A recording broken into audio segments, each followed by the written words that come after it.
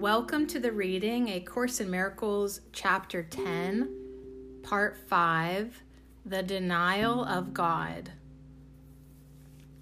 The rituals of the god of sickness are strange and very demanding. Joy is never permitted, for depression is the sign of allegiance to him.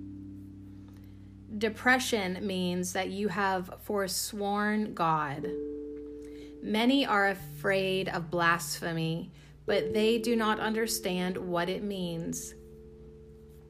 They do not realize that to deny God is to deny their own identity, and in this sense, the wages of sin is death. The sense is very literal. Denial of life perceives its opposite, as all forms of denial replace what is with what is not.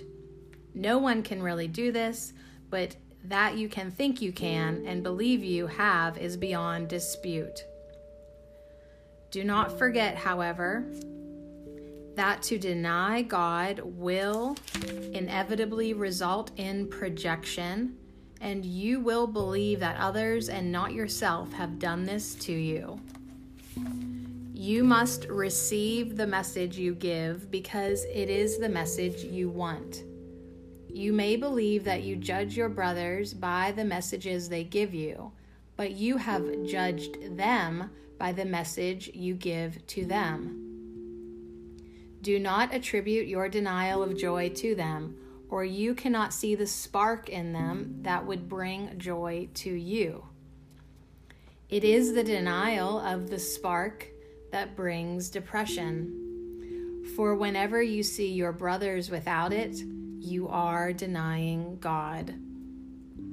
Allegiance to the denial of God is the ego's religion. The god of sickness obviously demands the denial of health, because health is in direct opposition to its own survival. But consider what this means to you. Unless you are sick, you cannot keep the gods you made, for only in sickness could you possibly want them. Blasphemy, then, is self-destructive and not God-destructive. It means that you are willing not to know yourself in order to be sick. This is the offering your God demands, because having made him out of your insanity, he is an insane idea. He has many forms, but although he may seem to be many different things, he is but one idea: the denial of God. Sickness and death seemed to enter the mind of God's Son against his will. The attack on God made his Son think he was fatherless, and out of his depression he made the god of depression. This was his alternative to joy, because he would not accept the fact that, although he was a creator, he had been created. Yet the Son is helpless without the Father, who alone is his help.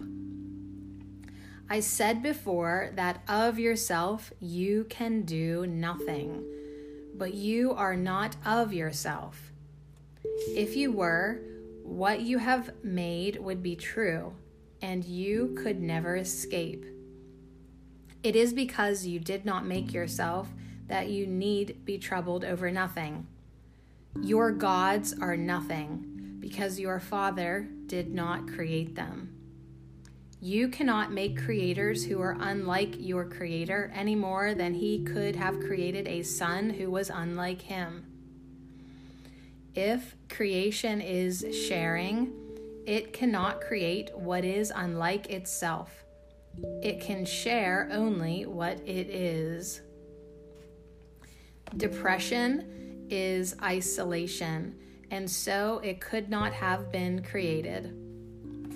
Son of God, you have not sinned, but you have been much mistaken. Yet this can be corrected, and God will help you, knowing that you could not sin against him. You denied him because you loved him, knowing that if you recognized your love for him, you could not deny him. Your denial of him therefore means that you love him and that you know he loves you. Remember that what you deny, you must have once known. And if you accept denial, you can accept its undoing. Your Father has not denied you. He does not retaliate, but he does call you to return. When you think he has not answered your call, you have not answered his. He calls to you from every part of the sonship because of his love for his Son. If you hear his message, he has answered you, and you will learn of him if you hear aright. The love of God is in everything he created, for his Son is everywhere. Look with peace upon your brothers, and God will come rushing into your heart in gratitude for your gift to him. Do not look to the God of sickness for healing, but only to the God of love, for healing is the acknowledgement of him. When you acknowledge him, you will know that he has never ceased to acknowledge you, and in his acknowledgement of you lies your being. You are not sick, and you cannot die, but you can confuse yourself with things that do.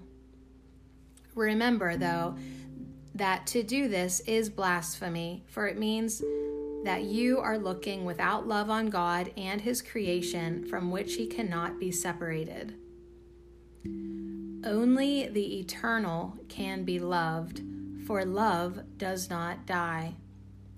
What is of God is his forever, and you are of God.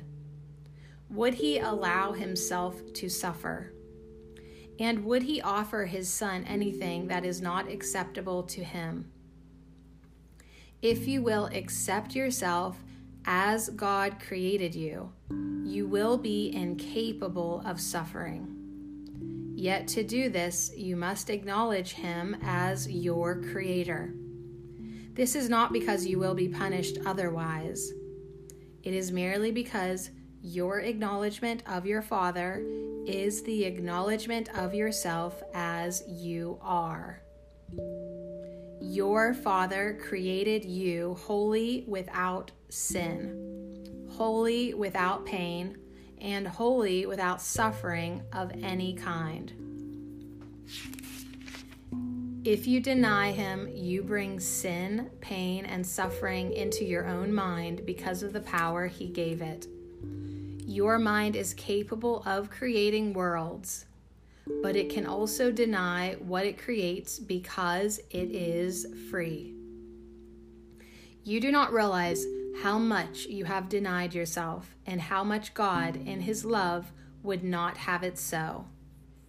Yet he would not interfere with you, because he would not know his Son if he were not free. To interfere with you would be to attack himself, and God is not insane. When you deny him, you are insane.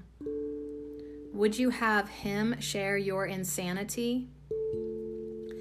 God will never cease to love his Son, and his Son will never cease to love him. That was the condition of his Son's creation, fixed forever in the mind of God. To know that is sanity. To deny it is insanity. God gave himself to you in your creation, and his gifts are eternal. Would you deny yourself to him? Out of your gifts to him, the kingdom will be restored to his Son. His Son removed himself from his gift by refusing to accept what had been created for him and what he had created in the name of his Father. Heaven waits for his return, for it was created as the dwelling place of God's Son. You are not at home anywhere else or in any other condition. Do not deny yourself the joy that was created for you, for the misery you have made for yourself. God has given you the means for undoing what you have made. Listen, and you will learn how to remember what you are. If God knows his children as wholly sinless, it is blasphemous to perceive them as guilty. If God knows his children as wholly without pain, it is blasphemous to perceive suffering anywhere. If God knows his children to be wholly joyous, it is blasphemous to feel depressed. All of these illusions and the many other forms that blasphemy may take are refusals to accept creation as it is. If God created his Son perfect, that is how you must learn to see him, to learn of his reality. And as part of the sonship, that is how you must see yourself, to learn of yours. Do not perceive anything God did not create, or you are denying him. His is the only fatherhood, and it is yours only because he has given it to you. Your gifts to yourself are meaningless, but your gifts to your creations are like his, because they are given in his name. That is why your creations are as real as his. Yet the real fatherhood must be acknowledged if the real Son is to be known. You believe that the sick things you have made are your real creations because you believe that the sick images you perceive are the sons of God. Only if you accept the fatherhood of God will you have anything, because his fatherhood gave you everything. That is why to deny him is to deny yourself. Arrogance is the denial of love, because love shares and arrogance withholds. As long as both appear to you to be desirable, the concept of choice, which is not of God, will remain with you. While this is not true in eternity, it is true in time, so that while time lasts in your mind, there will be choices. Time itself is your choice. If you would remember eternity, you must look only on the eternal. If you allow yourself to become preoccupied with the temporal, you are living in time. As always, your choice is determined by what you value. Time and eternity cannot both be real because they contradict each other. If you will accept only what is timeless as real, you will begin to understand eternity and make it yours.